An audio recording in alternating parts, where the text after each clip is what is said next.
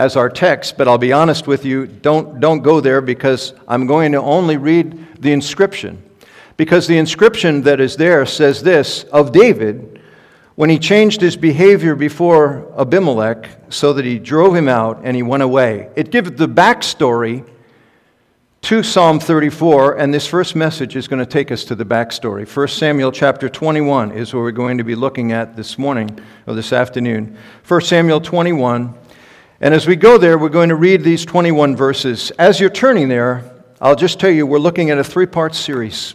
It's David's experience as he delineates a time of astonishing fear in his own life as a man of God, and then what he learned as he looks back and is reflecting in Psalm 34 and admonishing us that in times of fear, in times when life is just overwhelming us, what we need is to be awed by God.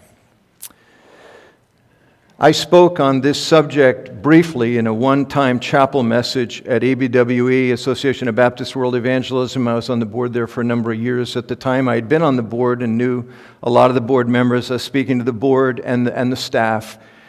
And I talked about fear. And I remember a guy I knew pretty well from the board. He came up to me afterwards, and he made this statement. He said, "Mark, if there's one thing I would not have thought you struggled with, it's fear." I was interested to wonder what those things were he would have expected I struggled with. But it hit me, wow, how could he not know that I struggle with fear? Is this persona I'm putting out there so unreal? I wanted to say, man, are you kidding me? I've been in the ministry, I've been a lead pastor for over 40 years. I started as a church planner in the particular church I'm in now. God has been incredibly kind to me. We have a large staff, we have a number of pastors, we have a broader staff team. By God's grace, we have transitioned in the last number of years to the largest demographic of our church is late 20s and 30s year old. God has just done a beautiful thing. All those things have been true, but for me, fear has always been a companion. It has been a part of my life journey. Quite honestly, I think it's part of everybody's. Maybe we don't know it as fear, but it certainly is known by me that way. I've struggled with the fear of lack in the ministry, lack in myself. Do I have it? Am I going to be able to make it? Lack of money, lack of other resources in our ministry. I've struggled with my own fear of my own insufficiency, limiting me from making a difference. Fear of conflict with powerful people. At one point, fear of the loss of my reputation, my name, my career, from astonishing allegations and attacks that were made upon me and my wife. These fears have sometimes resulted in discouragement, sometimes in anger, sometimes in wanting to just follow David's outlook about fear in Psalm 55 when he said this, "Fear and trembling came upon me, and I say, oh, that I had wings like a dove, I would fly away and be at rest." Ever feel that way? David did. I want to look at Psalm 34 and today in the backstory of it, because I want to talk about God. I want to talk about being awed by God. And in those moments, which some of you are undoubtedly in right now, when life seems overwhelming and scary and there is stuff that you don't know how it's going to play and what's going to happen, what God wants to remind us about Himself. I'd like to read the backstory here in 1 Samuel 21.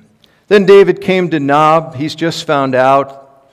The one hope he had was that Jonathan was right. Saul wasn't actually going to kill him and wasn't trying to take his life, and he's just found out, nope, he is. And so David finds out, and here's what happens. Then David came to Nob, to Abimelech the priest, Ahimelech. And Ahimelech came to meet David trembling and said to him, "Why are you alone and no one with you?" And David said to Ahimelech the priest, "The king has charged me with a matter and said to me, 'Let no one know anything of the matter about which I sent you and with which I charged you.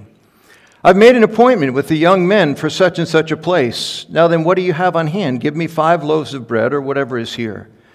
And the priest answered David, 'I have no common bread on hand, but there is holy bread, and if the young men have kept themselves from women.' And David answered the priest, 'Truly, women have been kept from us as always when I go on an expedition. The vessels of the young men are holy even when it is an ordinary journey. How much more today will their vessels be holy?' So the priest gave him the holy bread, for there was no bread there but the bread of the presence, which is removed from before the Lord to be replaced by hot bread on the day it is taken away. Now a certain man of the servants of Saul was there that day, detained before the Lord. His name was Doeg, the Edomite, the chief of Saul's herdsmen. Then David said to Ahimelech, 'Then have you not here a spear or a sword at hand? For I have brought neither my sword nor my weapons with me, because the king's business required haste.' And the priest said, 'The sword of Goliath the Philistine, whom you struck down in the valley of Elah, behold, it is here wrapped in a cloth behind the ephod. If you'll take that, take it. For there's none but that here.' And David said, 'There is none like that. Give it to me.' And David rose and fled that day from Saul and went to Achish, the king of Gath. And the servants of Achish said to him, 'Is not this David, the king of the land? Did they not sing to one another of him in dances? Saul has struck down his thousands, and David his 10,000s. And David took these words to heart and was much afraid of Achish, the king of Gath. So he changed his behavior before them and pretended to be insane in their hands and made marks on the doors of the gate and let his spittle run down his beard. Then Achish said to his servants, 'Behold, you see that the man is mad. Why have you brought him to me? Do I lack madmen that you have brought this fellow to behave as a madman in my presence? Shall this fellow come into my house?'" Let's pray.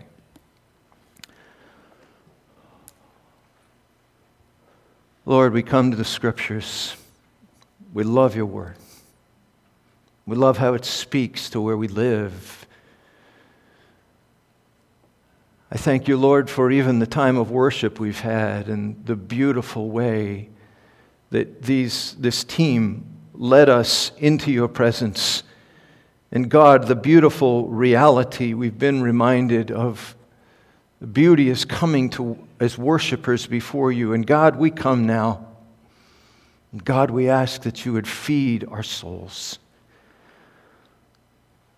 In Jesus' name, amen. We're going to look at 3 things in this 3-part series. First, we're going to look here at a man in fear. Fear, the thief of strength, hope, and vision. We're going to look tonight at all, the restorer of strength, hope, and vision, and then, God willing, tomorrow, the template for living in awe as we walk through the verses of Psalm 34. The title of Psalm 34 is of David when he changed his behavior before Abimelech or Achish, depending on the version you have. So they drove him out and he went away. The backstory is here. We're reading about it now. And as we come to this passage, we find that there are 3 things that fear does to David. It's the same 3 things that fear does to you and to me. The first thing is fear controlled David. It took away his strength. I was on a flight. We had meetings down in Florida with ABWE. I was in Atlanta airport. There was a layover, and I remember I was in our area, and there was a TV screen, and I was watching the TV screen, and a weatherman came on. It was a young weather guy, very enthusiastic, very animated, and he's telling the weather report, and all of a sudden, apparently a spider dropped down right in front of him, and this guy lost it.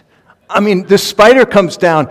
He goes, "Ha! Ha! Ha! A spider! Did you see that? Did you see the spider? Ha! I hate spiders."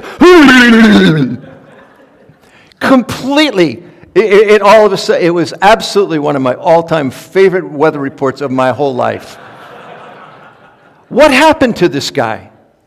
Fear grabbed him, controlled him. Fear is a dominating emotion in our lives. Fear is our response to perceived danger. David lost strength to persevere because of fear. When it controlled him, when the news was confirmed to him that Saul was in fact desirous of his death, David responds with panic. He didn't take the time to get his sword or his food. I mean, he just hoofed it out of there. 5 miles north to Nob on his way, heading 60 miles west to Philistine territory. He's on the move. This whole story in 1 Samuel 21 is the story of David on the run. He's fleeing from danger, from Saul, even from the priests, let they find out what he's really about. And then ultimately, he has his own way of trying to flee the Philistines. Fear saps your strength. Paul talks about it when he came to the Corinthians, when he had visited the Corinthians. He's writing a letter to them in 1 Corinthians chapter 2, verse 5. He said, "I was with you in weakness and in fear." Fear and weakness tend to follow parallel tracks, right? That's what happened to Paul. It's what happened to David. Even God's champions lose strength because of fear. Fear makes you want to not persevere, to not have the hard conversations, to not want to face the conflict, to not want to go through the stuff of life that feels dangerous.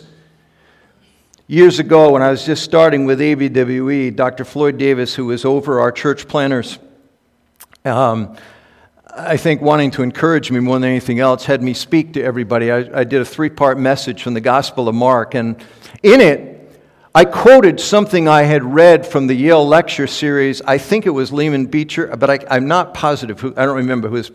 But I remember it was a story of one of his messages he did. And he literally came up to all the preacher boys at the time. This was back in the Yale lecture series when they were really teaching truth. And he came up, and this was his message, apparently. He came up before the students, and he said, "Never give up. Never give up. Never give up." And he sat down. I later had a number of the other church planners tell me that of all the stuff I said, it was the one thing they remembered, which probably is more reflection of the quality of the messages. But we get it. We know how it feels. And I'm not speaking just to pastors and pastors' wives. We all have that, I just want to flee away like a bird to the wilderness.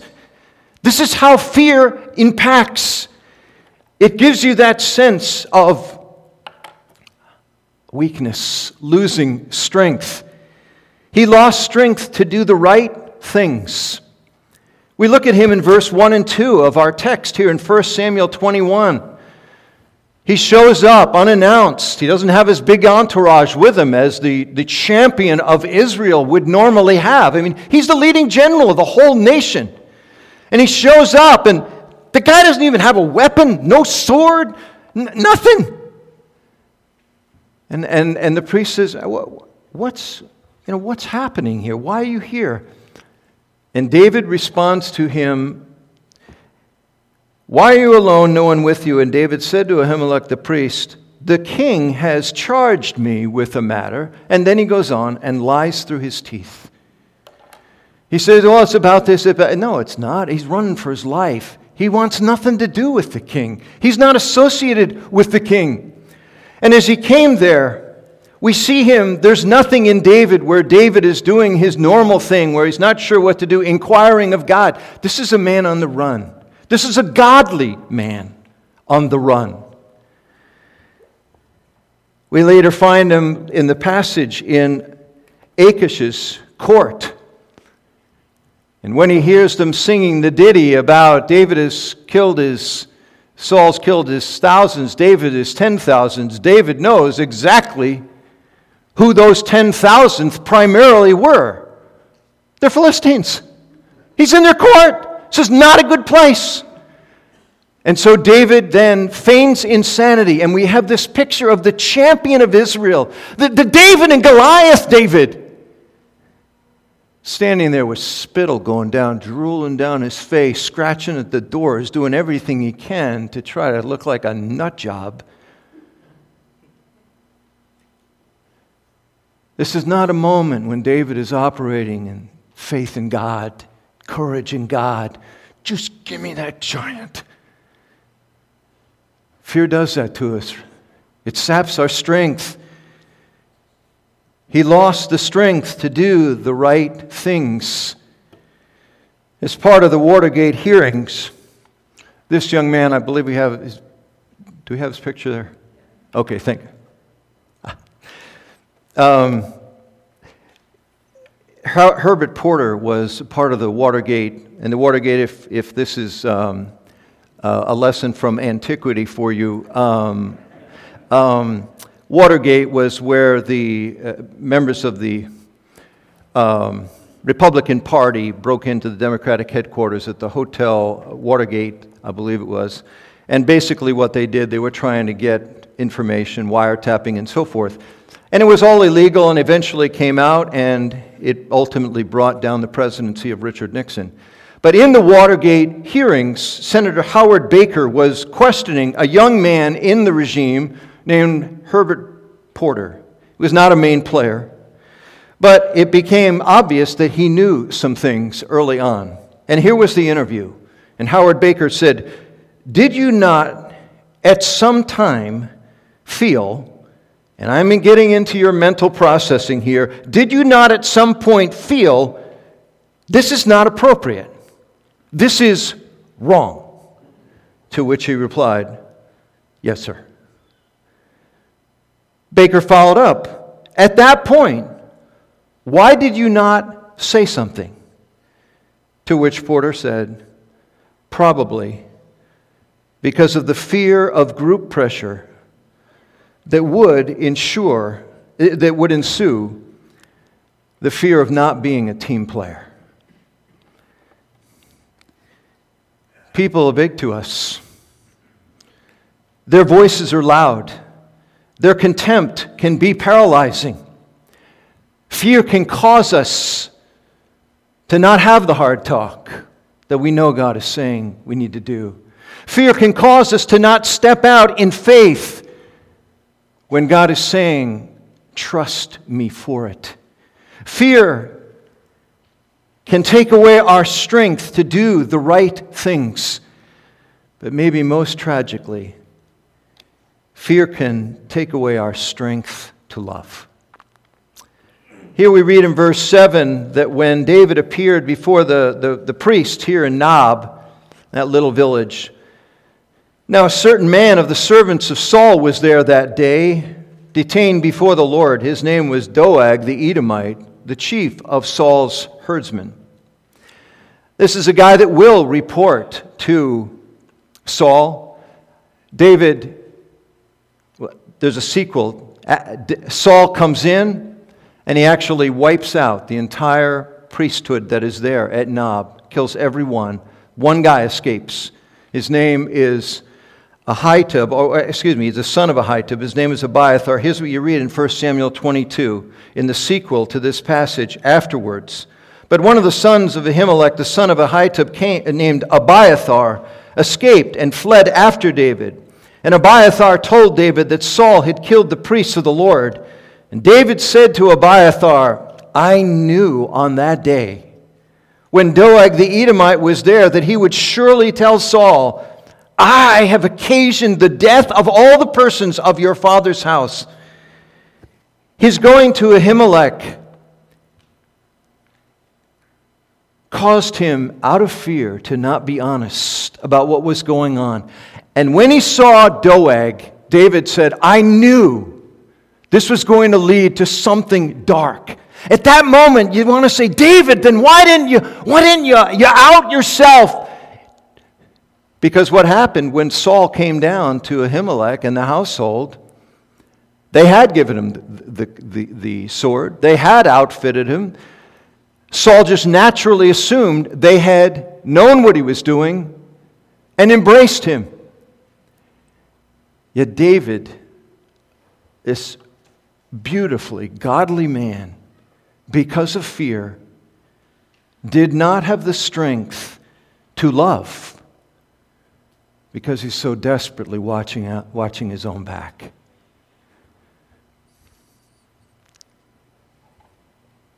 His fear trumped love.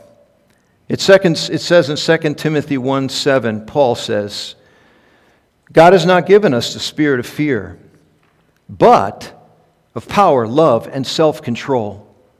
On the one hand, he says we don't have fear in the power of God's Spirit.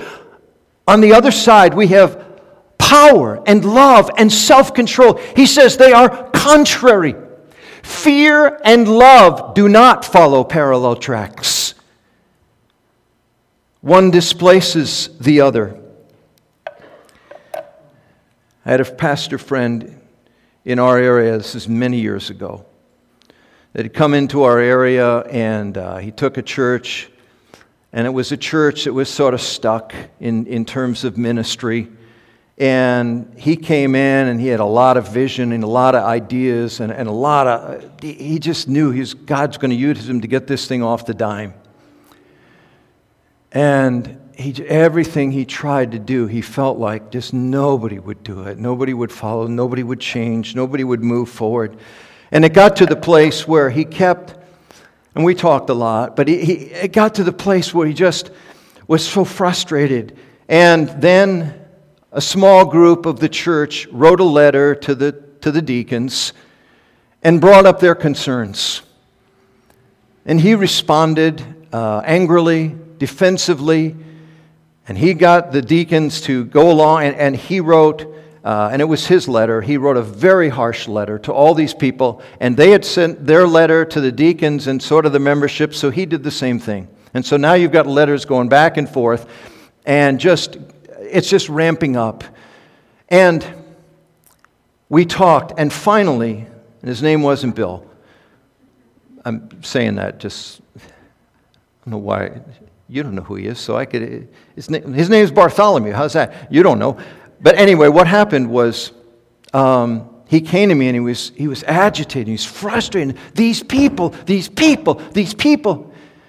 And I finally felt I had earned the right as a friend to say to him, Bill, when I listen to you, it sounds like your people are an impediment to your ministry. These people are your ministry.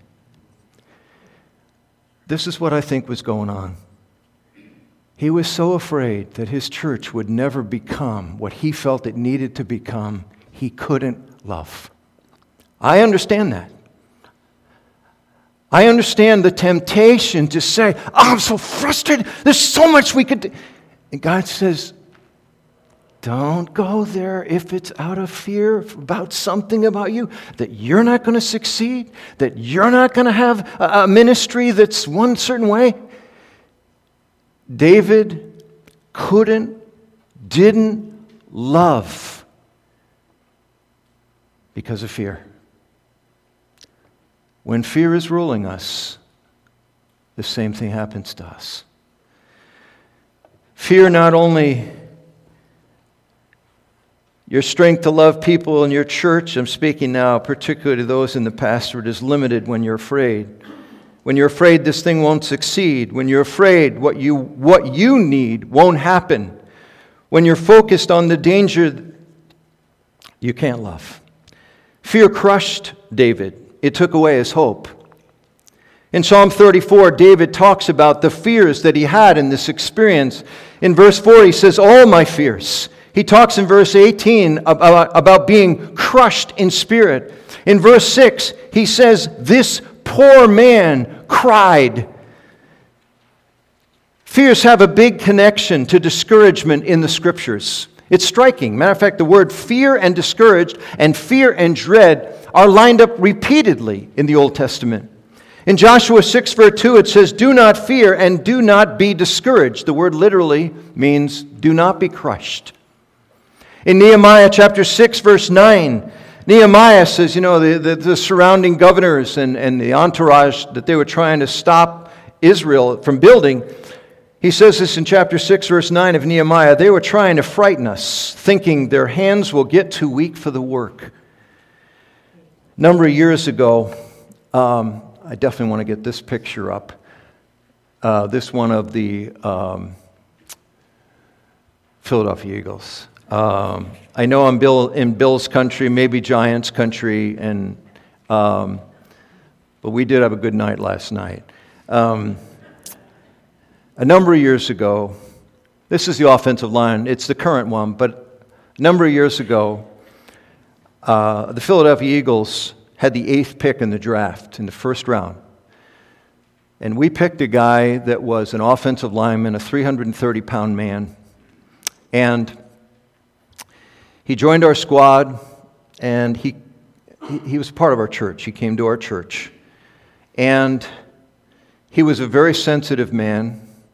This is the kind of guy he was. When our son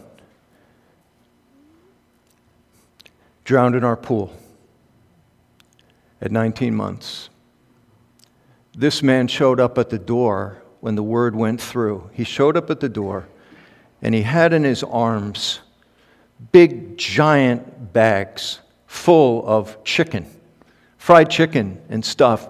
Hundreds and hundreds of dollars of chicken, and just said, "Pastor, you're going to have a lot of people through today. I'm so sorry. Here, just feed him." I couldn't even get him to come in the house. It's just that he was a shy man, a quiet man, a gentle giant, but that's the kind of guy he was. I can't tell you the number of times he was in, particularly our counseling pastor's office. And Philadelphia press, as you probably have heard, and fans can be tough. And he didn't have a great first season, and they killed him. And he would be in our office, and he would just say, "I'm afraid to go out. I'm afraid to listen to the radio." He says, and I remember his statement, he says, "Why do they hate me?" We'd say, "Man, they don't hate you. This is how we show affection." No. This is how they talk. It isn't. You're impersonal. Sadly, it's wrong. It's terrible. But it isn't personal. But it was personal to him. He lasted 2 years. He went to another team, lasted a year. He was and he was number 8 pick in the draft. Incredibly talented guy. He would come to our services, and we had chairs like this. He would always have 2 of them. And big man, beautiful man. But fear crushed him. Now, you may be here and you may say, "Well, obviously, what a lovely man, a sensitive man." But I'm not a sensitive person. I'm just not. I mean, that's just not how I'm wired. I don't really deal with fear. Maybe. But when your boss has the power to stifle your career, block you from making a difference, when the board is standing against what you want to do and you're just feeling you are going nowhere, things are just going bad to worse in your ministry, when you're feeling like, I've got a review coming up next week and I've got an employer that I know is out to get me, when you've got stuff on the line that matters, the dread of that, of what can happen to your dreams, your hopes, your ambitions, that weigh down on you, man, that's called fear. And fear can discourage. It can crush your spirit. It can rob you of energy and vitality. My favorite example of this, I'm going to try to move quick here, is General George Patton. Perhaps the most crusty, old blood and guts was his nickname. The story, I read this, I'm a student of history, I love history, so I just was reading a book one time, And basically, it was the story of George Patton. And George Patton was actually, of course, he had gone in Sicily, had marched up through Italy. He was the hero of the Allies in World War II at this point.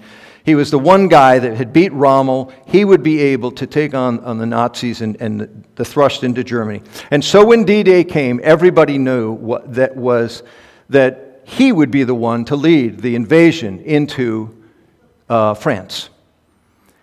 And so there was a meeting that was held between General Eisenhower, who was the chairman of the Allied Command, and George Patton, and Ike's son. General Eisenhower's son was in the room. He knew General Patton, they were friends. And Eisenhower said to Patton, we're going to try to trick Hitler. We're going to try to fool him, which is actually what happened. He said, we're going to try to convince him that we're going to land at a place called Calais, which was east of where the invasion of Normandy actually took place. And it's the shortest route across the English Channel.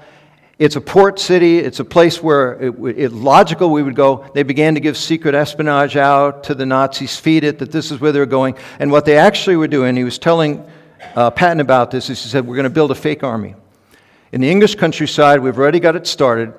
We're going to have tanks and artillery and tents and a very large, multiple battalions of soldiers, except the tanks are actually going to be made out of cardboard and wood. The artillery, the cannons are actually just going to be poles, and from and the army is going to be all English citizens. We're just going to put in uniform. And so when there's aerial reconnaissance, they're going to see this great army, and we're going to make it clear that you are posted there as the leader of that event. You are going to be the one that is our fake attack, going to Calais. But we're going to sneak and we're going to go to a place called Normandy.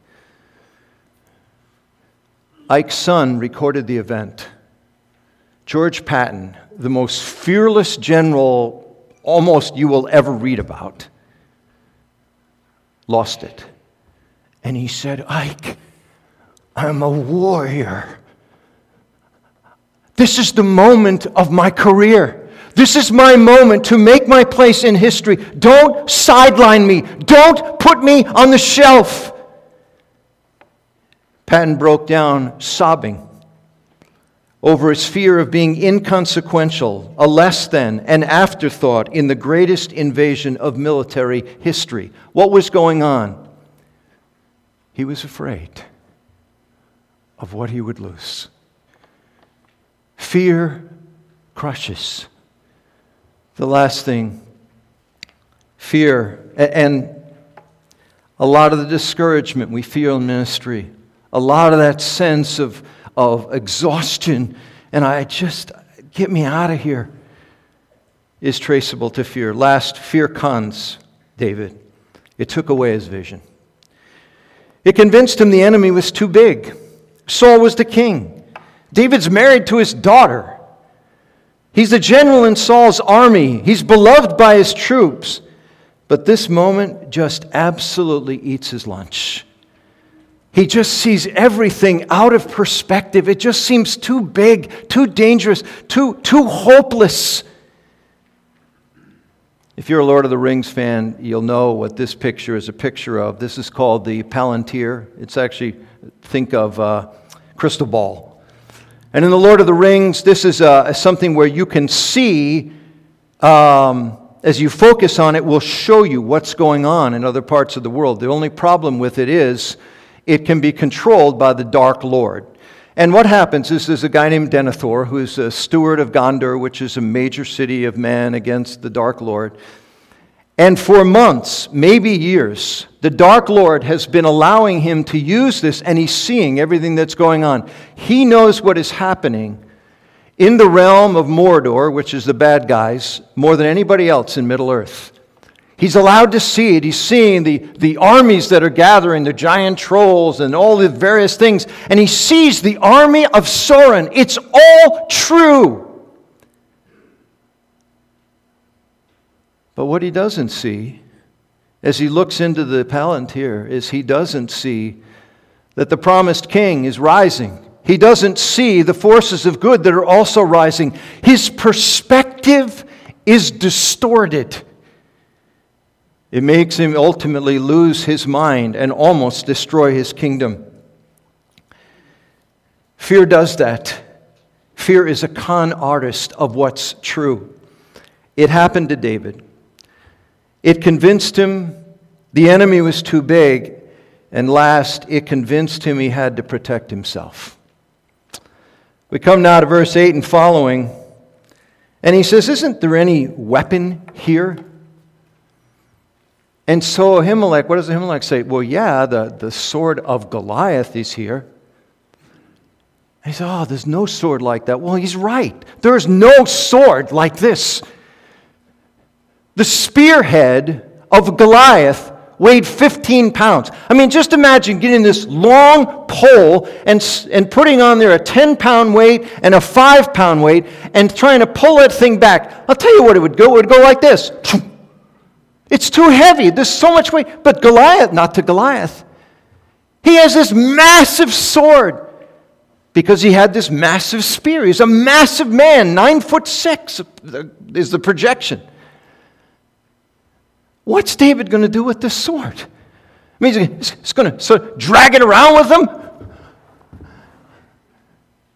He takes the wrong weapon. He relied on the wrong weapon.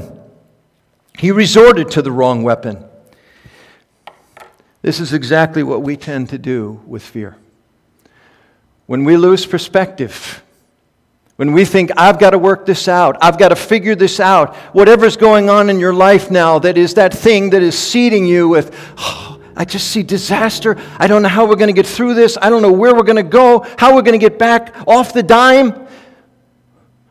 If fear is speaking into you, it is invariably encouraging you, you've got to do this, you've got to figure this out. And what you're going to tend to do is you're going to tend to go for the wrong weapons.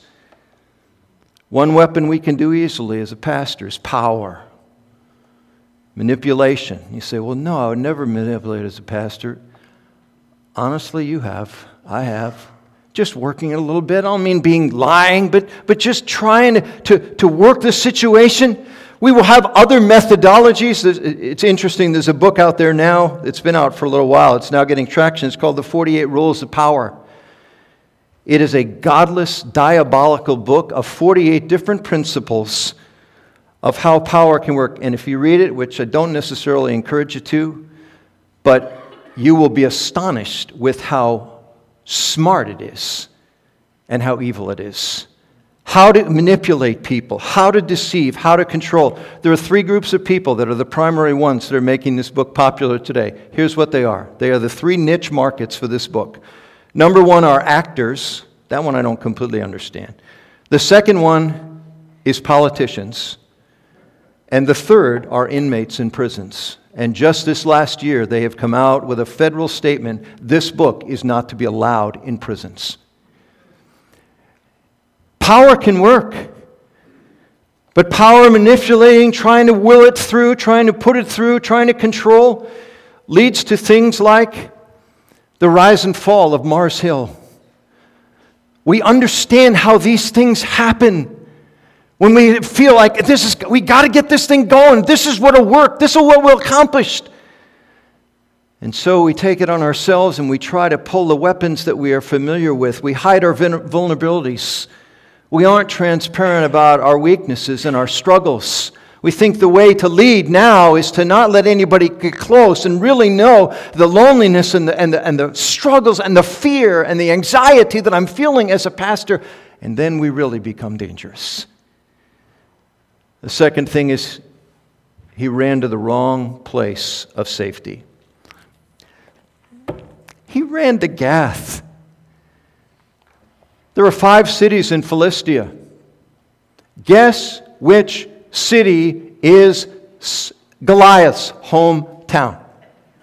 He went to Goliath's hometown. He went to the wrong place to escape his problems. There are wrong places you can go when you're struggling. There are an awful lot of people, Christian people, that run to pornography. There are an awful lot of people, surprising number of people, that run to gambling, that run to a sectarian perspective, that it's us and them, and I'll find my security in being in the right group, or the right political party, or the right this, whatever it is, and we make it about us and them. And if we trace it all back, it's somewhere about, I'm afraid I'm going to lose something. I'm driven by fear. We make it about us. I really should ask when I'm done here. Our great enemy, uses fear as a primary weapon against us. I want to close with this. It's found in Ephesians chapter 6, verse 18. It's the spiritual armor passage, of course, the invisible war. And it says this in Ephesians 6:18, in all circumstances, take up the shield of faith with which you can extinguish all the flaming darts of the evil one. He says, you need the shield of faith. This is what you need protection from. What? Flaming arrows of the enemy. Just track with me here. This is my last thing. Flaming arrows were used in this picture as a visual of it. Flaming arrows were used in warfare. And they were formed by, you got a regular arrow, and you dipped it in pitch, and you let it set, and now it was very heavily weighted on the end, which made it completely inaccurate. You could never point it at a target and be sure it was going to go anywhere near it. So why have a whole regimen of individuals that are firing flaming arrows? And why say the devil is shooting flaming arrows? Why not just arrows? Because flaming arrows had one purpose. Flaming arrows were not intended to hit targets, take out soldiers. Flaming arrows were designed to fly into the enemy's camp or into the regiment in the field and just to hit wagons, maybe to hit soldiers, maybe to hit horses, to hit armaments or equipment. And when the arrow would hit with the pitch on it, it would spread. And all of a sudden, fire is everywhere. The result would be chaos and confusion and terror. The whole purpose of the devil's flaming arrows is to foster fear.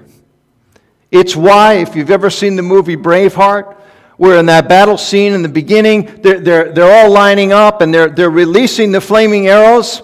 Here's what the general says to them. Release hell. Release hell. It's such a profound picture. That's exactly what's happening. Fear is an issue in ministry. It is a struggle in our lives. And it is a controlling element. It's a crushing element. It's a con artist. So how can we possibly overcome our fears? We are not wired to do it by ourselves. We do it God's way, through God's help. The Bible says we fight fear with fear. We overcome fear by awe. And now that I've gotten through all the bad news, I want to talk to you about that in the next 2 times together. Lord, I bring to you every brother and sister that's listening today. Lord, first of all, I praise you for whatever is in their life that you're allowing that is causing them to feel unsettled with fear. Because I do believe that you, as a sovereign, good Father, allow those things in our lives, purpose those things, that we might learn to lean into you, to be awed by you, to embrace what David had learned later to look back and embrace. God, awe us with yourself, I pray. In Jesus' name, amen. I am so glad that we have a place to run to when we fall into those traps of fear. That no matter what, God looks at that and says, yes, you made that mistake. Yes, you believed that lie, but I still love you. You're still mine. His mercy and his grace is so prevalent in those times. Let's stand one more time and sing about that.